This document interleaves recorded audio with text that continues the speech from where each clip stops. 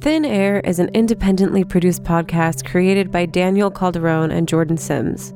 For more information about us, check out our website at thinairpodcast.com. There you'll find detailed blogs on the cases we cover, our contact information, social media, donation pages, and much, much more. Again, that is thinairpodcast.com. This episode of Thin Air is brought to you by Blue Apron. Check out this week's menu and get your first 3 meals free with free shipping by going to blueapron.com/thinair. You will love getting fresh ingredients delivered right to your door. Redeem your 3 free meal offer today by going to blueapron.com/thinair. 2 weeks ago on Thin Air Podcast, Jeannie Kramer told the story of her 26-year-old daughter Asha's 2015 disappearance from a cafe in Point Arena, California. If you haven't listened to that episode, I highly recommend going back and listening. Today's story will make so much more sense.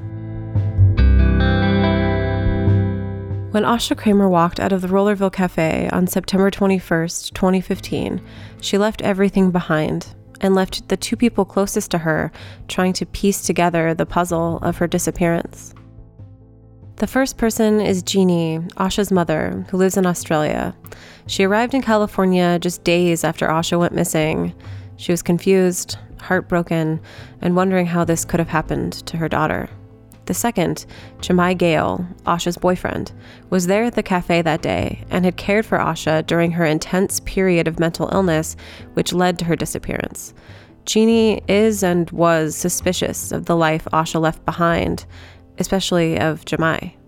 Because Jeannie doesn't trust Jemai, she entertains a lot of possibilities about what could have happened. His accounts that day, to hear Jeannie tell it, are full of inconsistencies, and she theorizes that Asha could have been fleeing a situation that she felt was dangerous to her, and that Jemai was a part of that. These suspicions, that Jemai was more involved in her disappearance than he let on, or that he wasn't telling the whole truth, hang over the story of Asha's disappearance, creating greater uncertainty.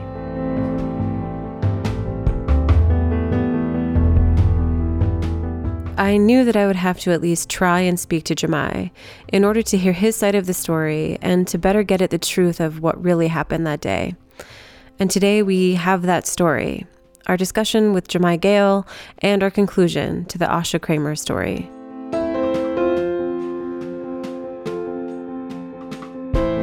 Jemai Gale met Asha Kramer at a party in San Francisco. The two hit it off right away.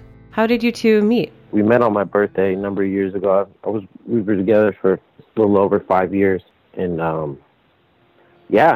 we met on my birthday and we were together ever since. 3.5 years later, the two would move north to Albion, California, which isn't so much of a town, but a, quote, census-designated place, whatever that means, of about 168 people. The area known as Albion is on the coast, and every photo of it looks like a postcard. It's green, lush, right on the ocean. And Jemai and Asha seem to have found a great place there. It was beautiful. It was a little slice of heaven. It was 6 acres, hundreds of redwood trees of all sizes. There was 2 houses on the property. It was gorgeous. What was your relationship like? Did you think that you guys would be together for a long time? I thought we'd be together for a long time, yeah. We were together over 5.5 years. We were talking about marriage. We always planned our life out. We always planned our life together. What were our next steps? What were we going to do? Will we get married? And what would that look like for our families? And I was really happy. I was really, really happy. We had a little family as it was with our 2 dogs and our cats, and we had chickens, and things were great. It was beautiful. It was a really beautiful time in my life. And, even before we moved up to Mendocino, Asha she was so wonderful, and when I wasn't doing that great, she stood by me, and when I was doing good, she stood by me. And things largely continue this way until the beginning of September 2015. That's when Asha goes to Los Angeles to visit her sister. It was her sister's birthday. She had been planning to go visit her sister, so she went to L.A. to be with her sister on her birthday. They're pretty close, right? I'd say yes. I'd say they're very close. I'd say Asha wanted to kind of be her own person, you know, as far as having her sister as a huge influence in her life. You know, I think she wanted to start to gain her own influence for herself as far as how she was, but they were definitely very close. According to Jemai, Asha returns home from visiting her sister and isn't quite herself. She had went to LA at the beginning of the month, and when she got back, she just wasn't the same. And it was it went from depression to other mental health issues that I think are deeper. I'm no doctor, but it just got worse and worse, you know, and the signs and symptoms of mental stability were kind of waning. It seemed to me like when she went to LA, something happened. Something happened because she changed. At first, it was really, really good. First, she was really like, you know, like being really open and talking about all the different things that had plagued us in our relationship, and was like wanting to be more involved with my family, and was like, I really want to renew my relationship with your mother and your stepfather and all this. And it just, things were really good. Things were awesome. It was like, I was really happy. And from there, they just started going downhill. She started doubting herself. She started feeling bad about herself. She's 26 years old. It seemed like she was just growing up and changing and maturing, and it just seemed awesome to me. It seemed great, you know? And it went from being like that to depression. You know, Asha and I, we talked a lot. We had really deep conversations for like 3 days straight. We just had a lot of because she was so down, so depressed. And I remember it was just the sum of it all was, it all boiled down to like self-love.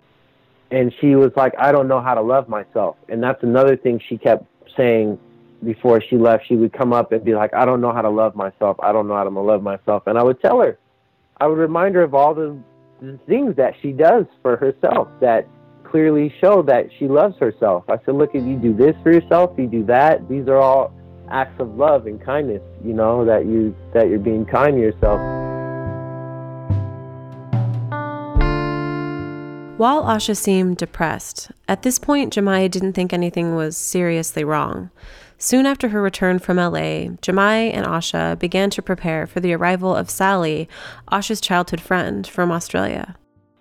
I'd never met Sally before, but from very early on in Asha and I's relationship, I mean, I knew who Sally was, and she was always referred to as the sister. And later on, she explained to me a lot more about the dynamic of her and Sally's relationship. She was apprehensive about having Sally around.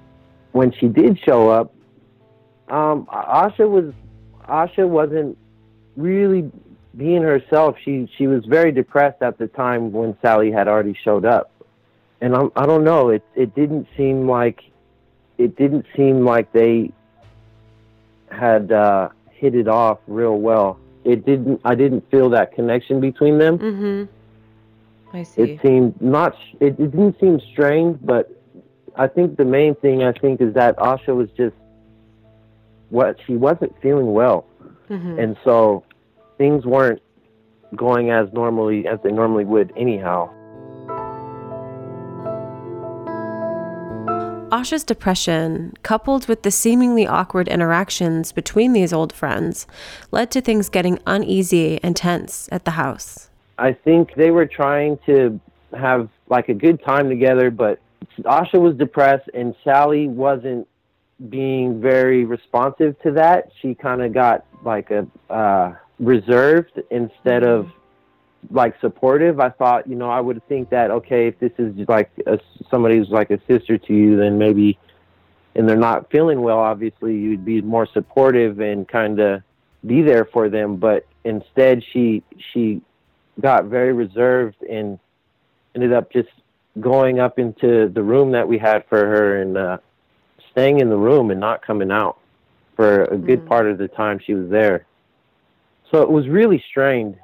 And, and Ash would come and talk to me and say, that she wasn't able to relate with Sally, and it was very difficult. It felt like with Sally being there, it felt like her sanctuary, her safe place wasn't safe anymore. That's the feeling I got. It's like a perfect storm. Mm-hmm. It was a perfect storm. It was just really something else.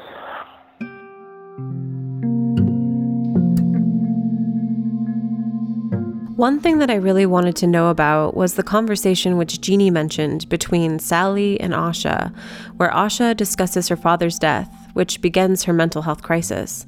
Jemai claims that Asha did mention her father's death, but also remembered a traumatic event from her childhood. Sally and her were looking at old photographs, and she came down, was in the jacuzzi, and she came down and said to me that she was triggered. She said that she was looking at old photos, and Sally pointed to a picture of a house and said, "Do you remember that?" And Asha said that she had been molested and that she had made herself forget. She said, I forced myself to forget. I can't believe this whole time I made myself forget. And then she said, I haven't gotten over my father's death. And then she just kept repeating, that was like the main thing she would say. And it would be all hours of the night while we were like trying to sleep. She would say, I haven't gotten over my father's death. Like shout it out, scream it. This claim that Asha remembered being molested as a child was not mentioned by Jeannie. When I asked her later about these claims, she said that she had no previous knowledge of them and doesn't trust Jemai to tell the truth in this situation. Basically, until she hears it from Asha, this didn't happen. Whatever Asha said, both Jeannie and Jemai agree that this conversation brought up memories that were extremely hurtful to Asha, and this is where her mental health crisis truly begins. As a side note, I could not find this friend Sally to comment on this story. It just got to the point where we're trying to get her to eat. I was buying her chocolate and favorite foods. We took her to her favorite restaurant. Mm-hmm. She wasn't talking. The moment when she said she had been molested, I asked her, do you want to talk to me? Do you want to seek help? So we called therapists in the area. I asked her if she wanted to call a women's group. We called women's group. It was Friday afternoon, I believe, and so everything was closed, and it's a very rural area, so there's not much by the way of services anyhow. Right. And we also called. I called the crisis hotline because she said she wanted to hurt herself. So I called the crisis hotline, and they had said that the clinics were all closed until Monday. If anything gets worse, to go to the emergency room. We had been asking her the whole time, do you want to go to the hospital? And she wouldn't answer. She just wouldn't speak, really.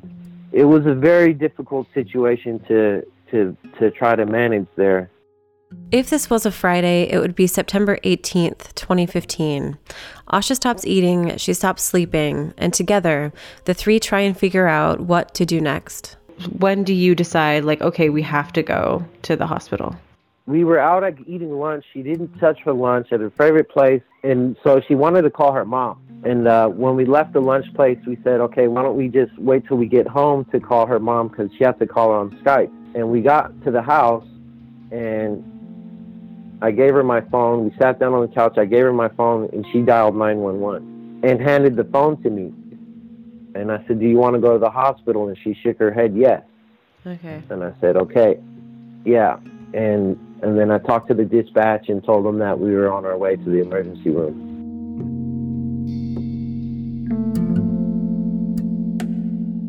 We get to the emergency room. She walks into a random office, and the nurse puts her in a wheelchair and wheels her to the emergency room. We get there.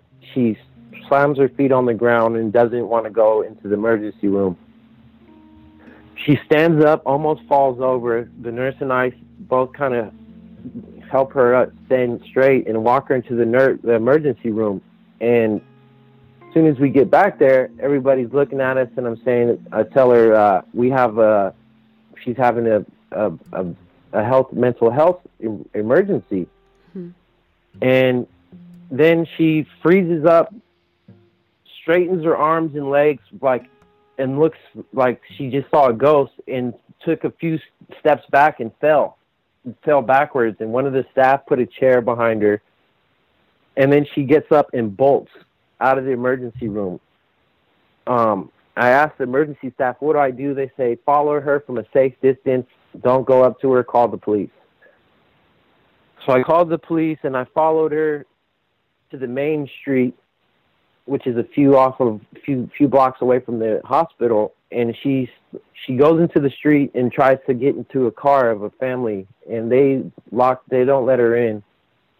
And she walks up to another guy, saw her, really creepy looking guy, and pulls over to go pick her up.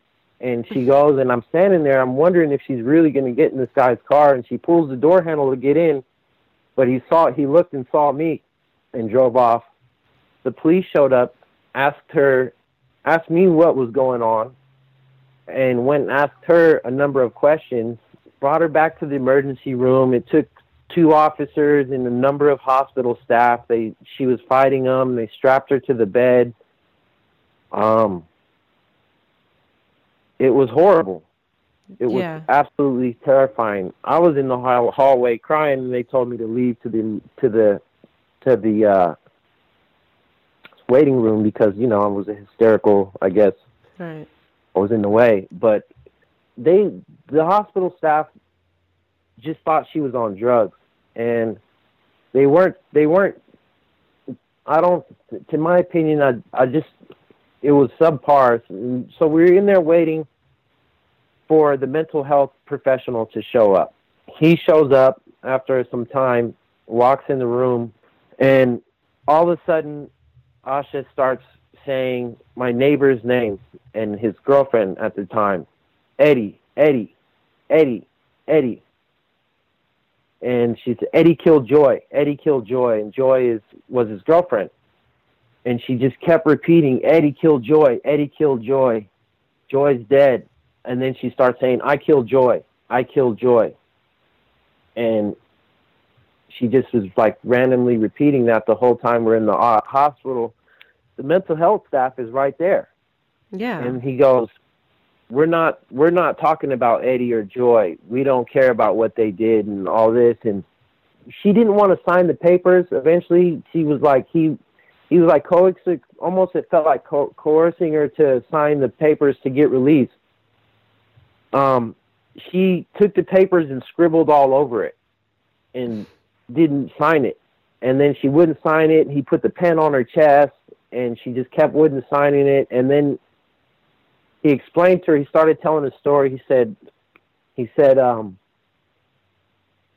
started talking about 2 other patients that he had the other day, about some guy getting out of the penitentiary, and his story that was dramatic, that he slashed his wrists open, and he showed us with his hands where the guy's scars and stitches were, and then told us another horrible story about another woman whose child just died, and said, God. These are the people that I took into the facility today, and these are the people you'll be with.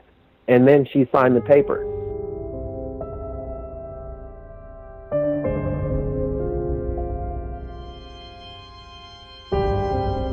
When we spoke, Jeannie mentioned that she had talked to the mental health assessor during her own investigation, and I think that this might be the same person Jemai is speaking of here. Jeannie claims that this man started crying because of the situation and about Asha's later disappearance.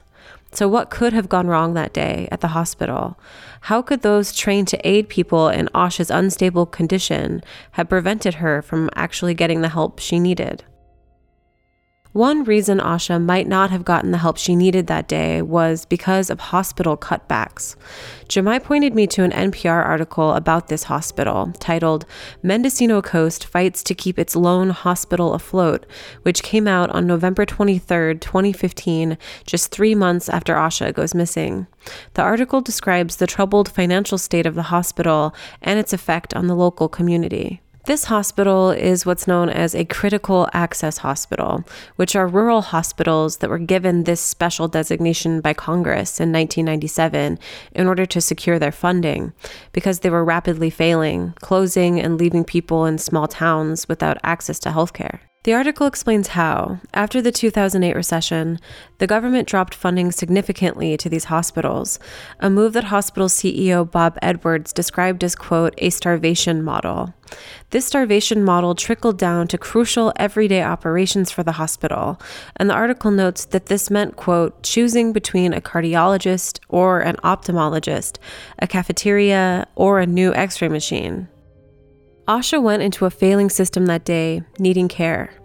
I don't think it is a stretch to suppose that Asha's disappearance could have been wholly prevented had proper care at the hospital been given that day. Asha was, according to Jemai, scared off from seeking critical medical health services, which could have prevented her disappearance entirely. Even if I can't directly prove that Asha was pushed out of the door in order to cut corners in this overburdened hospital, there is evidence from both Jemai and Jeannie's account that this was the case. It was like, I couldn't believe it. And like, yeah, she was experiencing bipolar and psychosis is what the doctor's diagnosis was. And they released us and they said, okay, you have an appointment tomorrow. And so I said, okay, we went home. On the way home, she's just saying more, Eddie, Eddie, I killed Joy. Eddie killed Joy. I killed Joy. And she's like getting afraid. She's like, doesn't want to go home, it seems like. And I said, do you want to go to San Francisco? We can just go to the city right now where my mother lives. And she said, yeah. I said, okay, well, we have to get the dogs and we have to get your friend Sally. And it would have been appropriate time for us to drop Sally off too, and let her continue on her journey. This is already like 9 o'clock at night. Did they give you any medication or anything for her? No, they didn't give her Ativan. They didn't give us anything. I mean, they were horrible. It was absolutely horrible treatment at the hospital, and it's like, and they didn't do anything. They didn't do anything. They tested her for drugs and I don't know what else, and it was like, and let her go. After leaving the hospital, Jemai and Asha have no choice but to return home. Asha's strange behavior continues into the night. This is September 20th, 2015, the night before she goes missing. We turn on to Albion Lane, and she tries to open the door to jump out, and she doesn't, and then she does it again as we get closer to the house, and she actually did jump out of the car, and I had to get her back in the car, and she just was like, seemed like afraid to go home. And it was really weird. When we got there, like we tried to give her some, said, you want some Tylenol PM? Because she hadn't slept in days. And she said yes. She shakes her head yes. And when I'm getting her the Tylenol PM, she like grabs at the bottle as if she wants to take eat the whole bottle. And then, so I set it down, and then I'm like starting to cook food, and she goes in the drawer. I'm getting some out of the drawer, and she goes and grabs the knife very suggestively. Oh my God. I say, and I'm like, come on, Asha. And she lets go.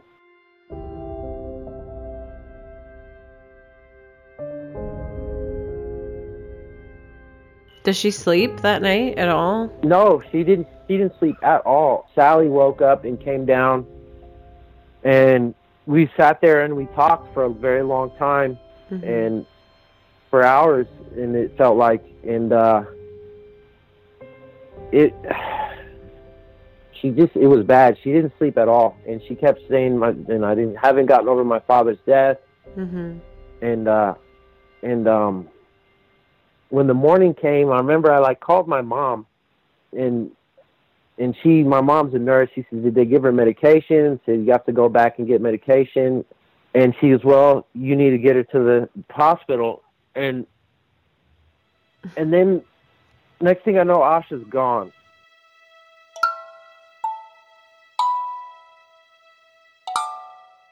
And we look around for her, and I see her phone sitting on the stairs, and I go outside, and I see her jacket in the middle of the road just at our gate when we leave our property. And so Sally and I start looking I get Sally, and we start going down the road. We walk up and down the road. We look all over the property. We get into the car. We drive up and down the road several times. And finally, after about 10, 15 minutes of that, we see her walking down the road. We go pick her up. She gets in the car. Asha also interacts with a neighbor, a man named Eddie, during this time. Jemai mentioned him earlier. He later described her behavior to Jemai, and it was clear to Eddie that Asha was in serious trouble. When she was gone the first time in the morning when we were looking for her, she had went over to my neighbor Eddie's house, and I didn't find this out till 2 days later. And he was flipping out. He called me, said, do not let her out of your sight. Don't let her out of your sight. This behavior wore on both Jemai and Sally, who felt they were left with very few options of what to do next. And then she runs off and hides again. And we're looking around everywhere, and we find her hiding behind a tree watching us. It was really, really hectic. We were trying to get her to just, I don't know what. We were just, and I was trying to go to the hospital.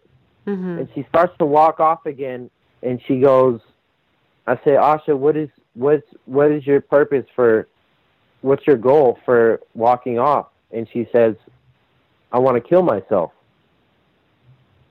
And at that point, Sally from across the yard says, let's go for a drive. Let's just go for a drive down the coast. And it was like, that split second where I was like, we have the appointment. And then I just was like, let's just go for the drive. Because I know Asha falls asleep in the car. She had her friend here. And I was just like, okay, let's go for the drive. It was frantic. I feel like I made the wrong decision in not going to the hospital, but well, it didn't really go very well when you did it the day before, so no, yeah, it went horrible. They didn't, and that was a big key factor in it too, is because they didn't, nothing happened. So Jemai, Sally, and Asha get in the car and head south, hoping that the drive will calm Asha.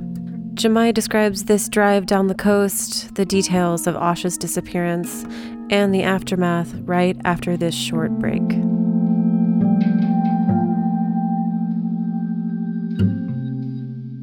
For the past few weeks, I've been receiving my weekly Blue Apron subscription and cooking meals that make me feel like I actually know what I'm doing in the kitchen. Each week, I receive a refrigerated box at my front door with the exact amount of ingredients required for each recipe. Not only does this precision make my life easier, but it reduces the amount of waste produced by buying more food than you actually need. When I cook, I feel good knowing that Blue Apron supports a sustainable food system, setting the highest standards for their ingredients. They partner with over 150 local farms, fisheries, and ranchers from across the United States. In addition to its high-quality ingredients, Blue Apron's user-friendly website and app make it easy and convenient to see future orders, reschedule your deliveries if needed, and access cooking tips and suggestions tailored precisely for what you ordered. Instead of going out to eat or shopping for food at high-end grocery stores, you can now spend under $10 per person for a healthy, delicious meal that you cooked fresh at home. If you want to try Blue Apron and get your first 3 meals for free, go to blueapron.com/thinair and you'll get an entire week's worth of food for free. Not to mention that Blue Apron always has free shipping, so there's no hidden charges. Thanks again to Blue Apron for supporting this podcast. To check out this week's menu and get your first 3 meals free, the website again is blueapron.com/thinair. Now, back to the story.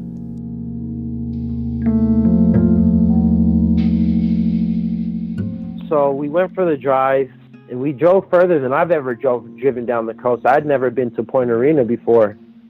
And so we had just gotten past one of the little towns, and we said, okay, well, let's stop and get some coffee and food. Because Asha loves coffee.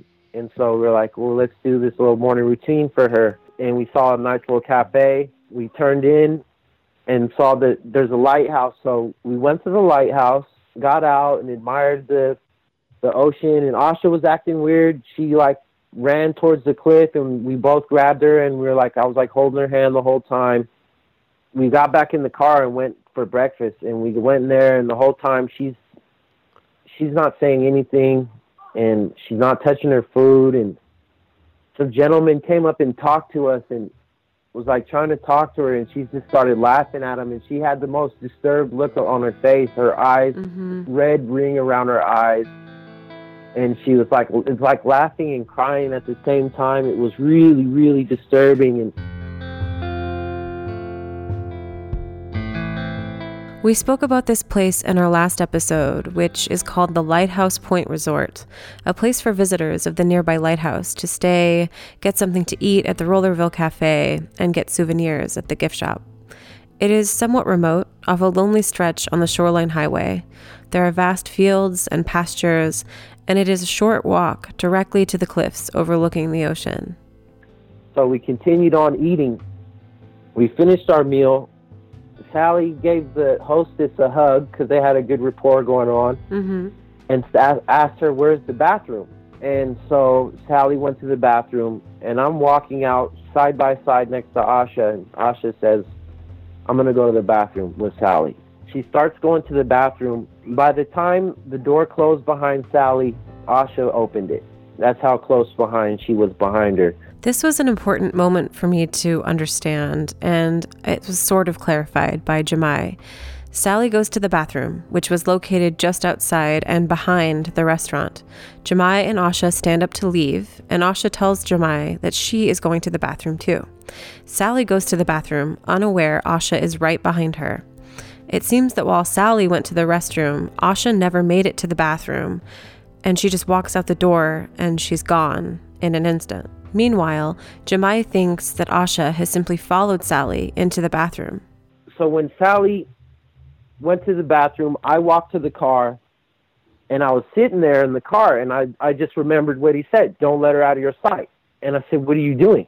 To myself. And I got out of the car and started to walk to the bathroom, which was on the other side of the building, which I was.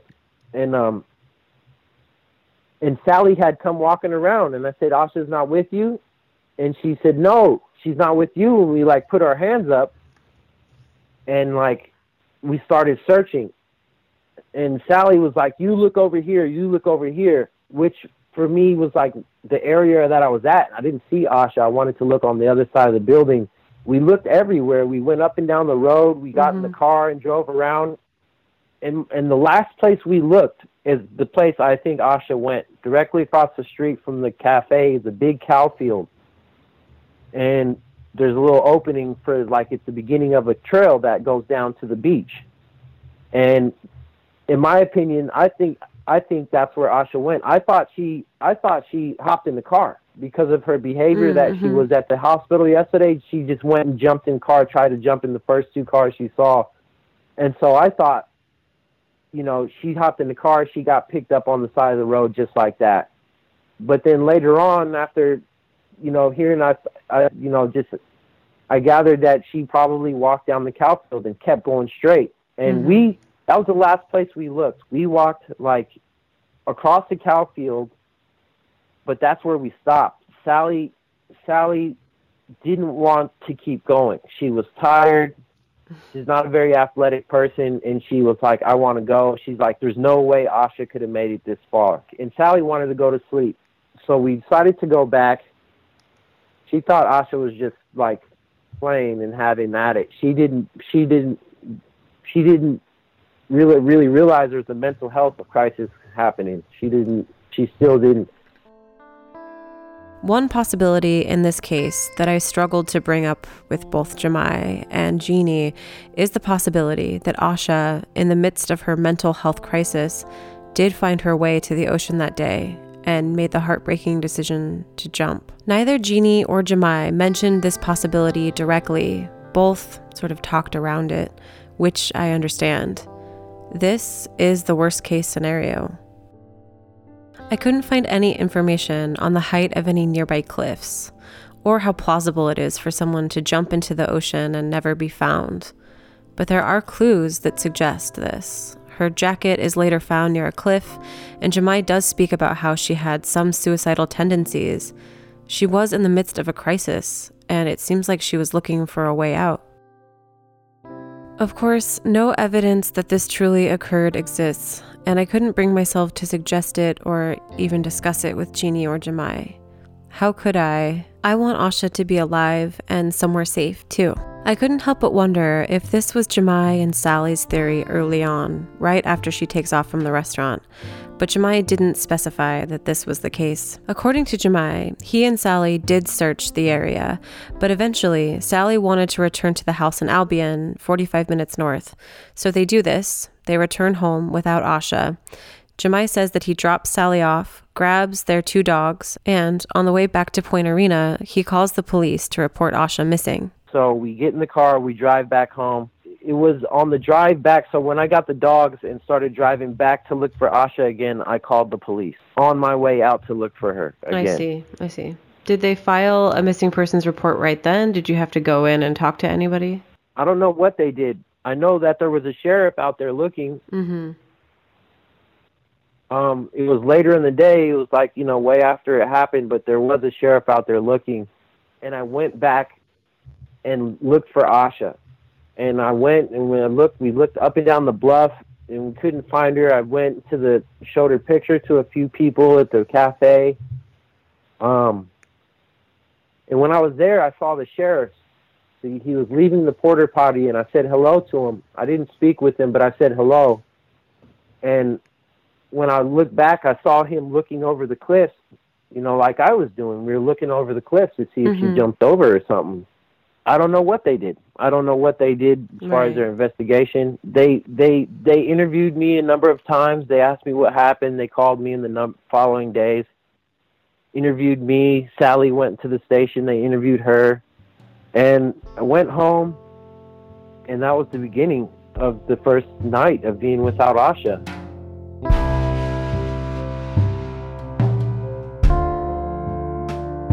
As you know, if you listened to the last episode, one of the big questions for me was Asha's dog and how the dog could have gone missing the same day that she does.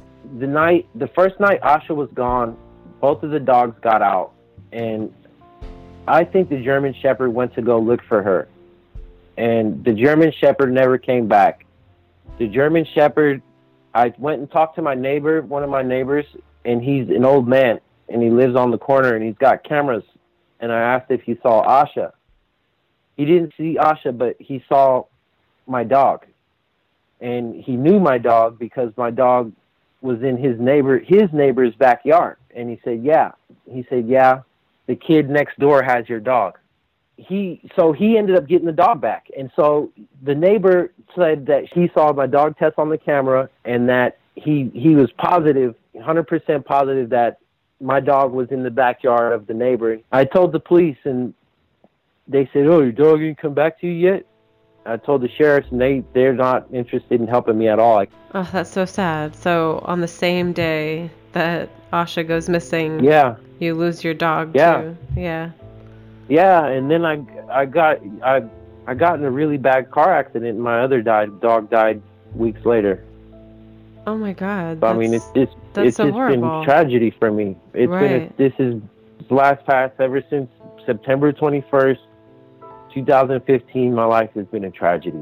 Again, I'm carrying on, But I know this interview's not about me, but that's what happened.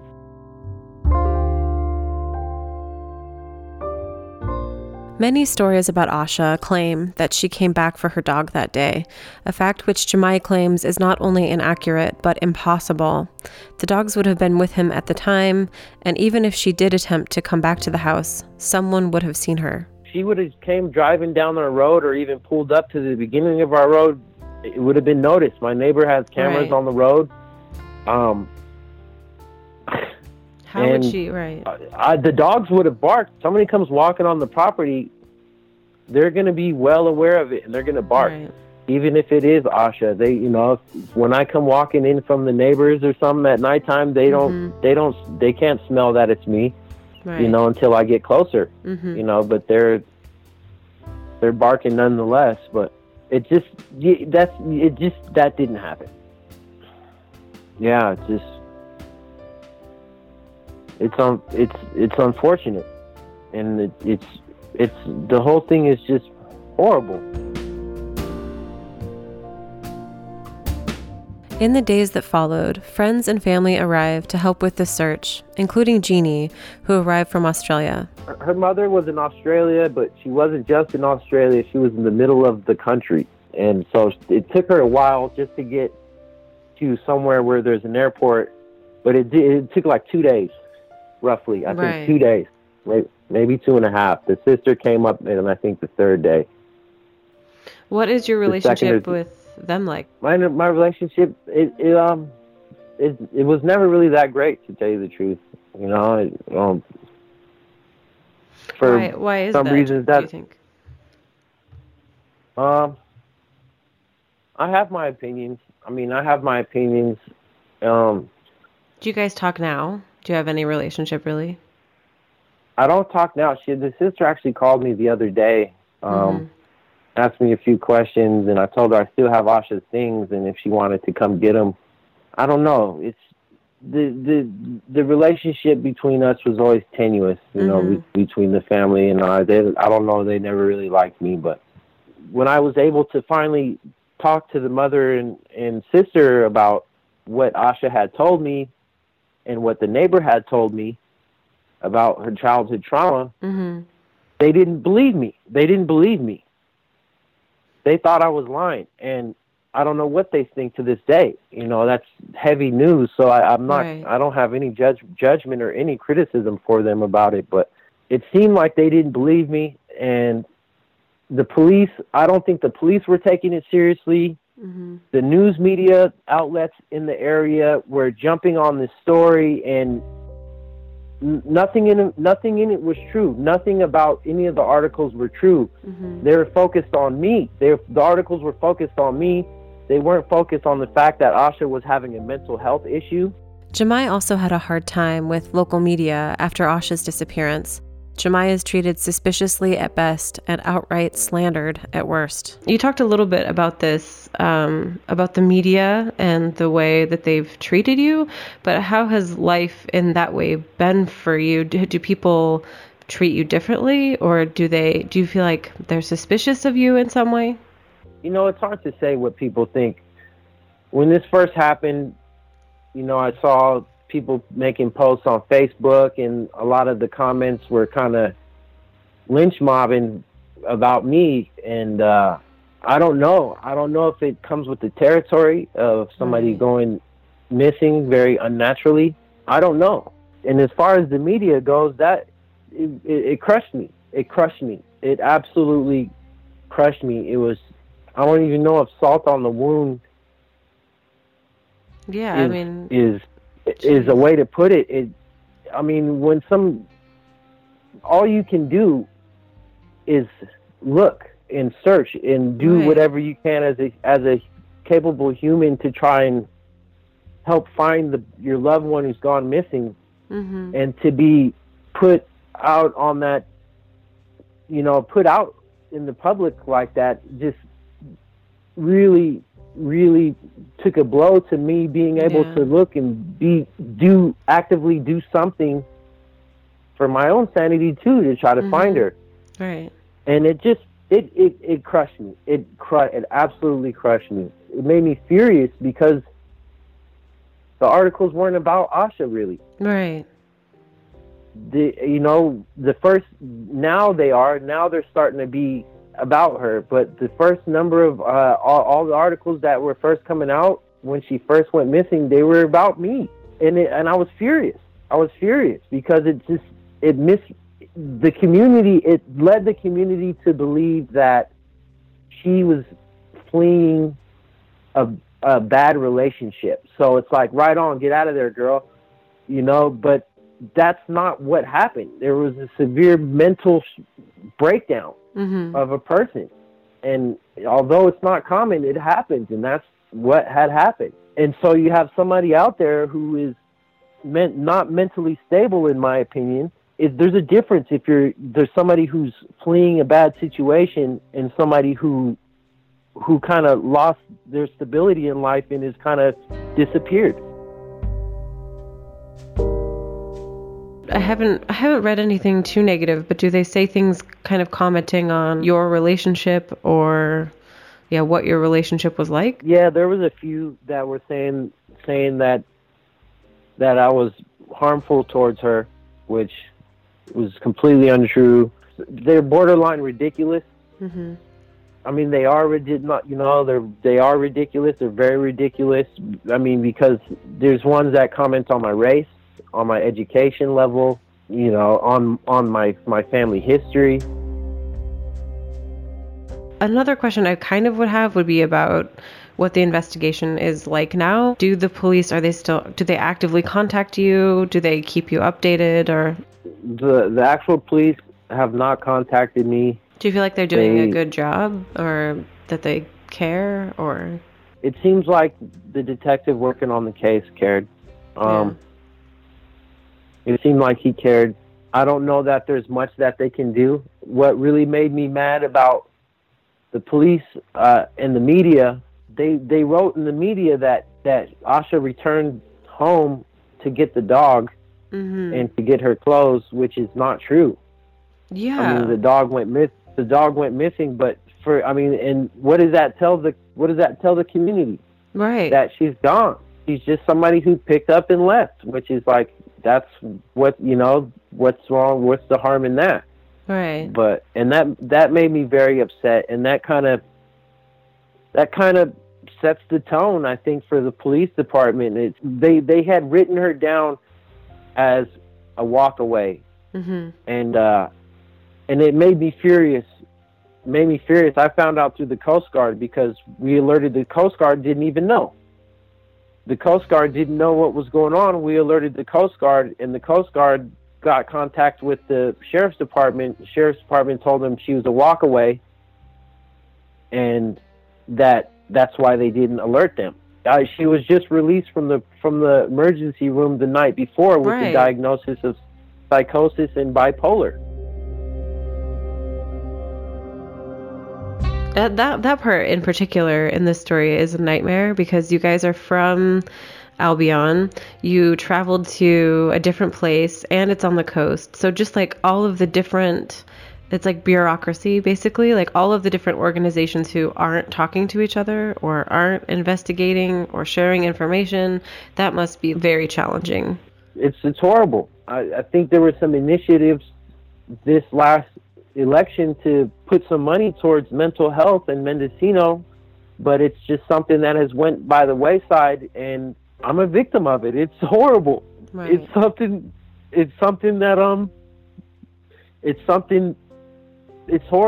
They didn't take it seriously, and this is the result. These are the type of results if you don't take mental health seriously. That they admitted her that day. We needed a break. I needed a break. I had been dealing with her for weeks, unstable person for weeks. I'm not a mental health professional. Dealing with somebody who's unstable for a long time, I was tired, and I would have loved for them to give her some rest and medication is what she needed. Right.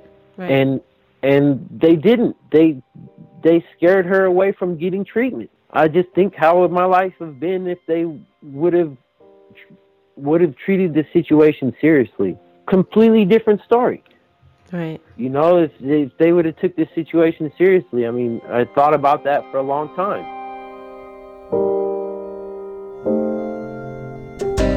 It seems like with her behavior, it would be really hard to predict where she could have gone, but do you have any theories on what happened, where she is, or where she went? I think that she's on a pot farm in Mendocino.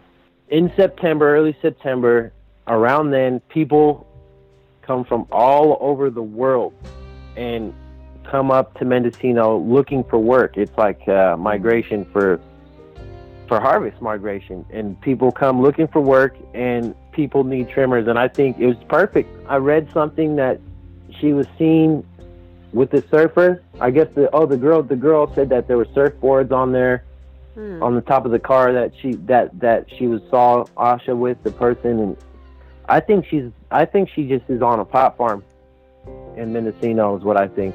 I mean, I hope. Yeah. I was frightened for the better part of a year and a half, you know, and I'm still frightened. I don't know what happened to her, but I mean, that's where my speculation has led me. What is Asha's personality like? What did you love about her? She's a very reserved person. She's a very private person. She's a very dedicated person. Extremely dedicated. And she loves her family a lot. She really loves her mother and her sister. She's a very artistic and insightful person, very wise for her years, and she's lovely, thoughtful.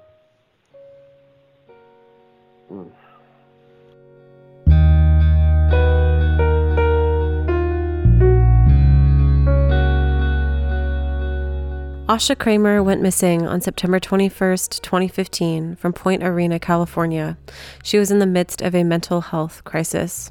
Asha is described as having mid-length golden brown curly hair, brown eyes, and has a red triangle tattoo on her right wrist. She weighs approximately 135 pounds and is 5'10".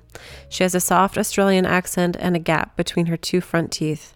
It is also noted that she may be difficult to approach. If you see her or have any other information, you can contact the Mendocino County Sheriff's Department or go to her Facebook page, which is called Help Find Asha Kramer. All of these links and more are on our website. We here at Thin Air Podcast would like to thank both Jeannie Kramer and Jemai Gale for speaking with us about Asha.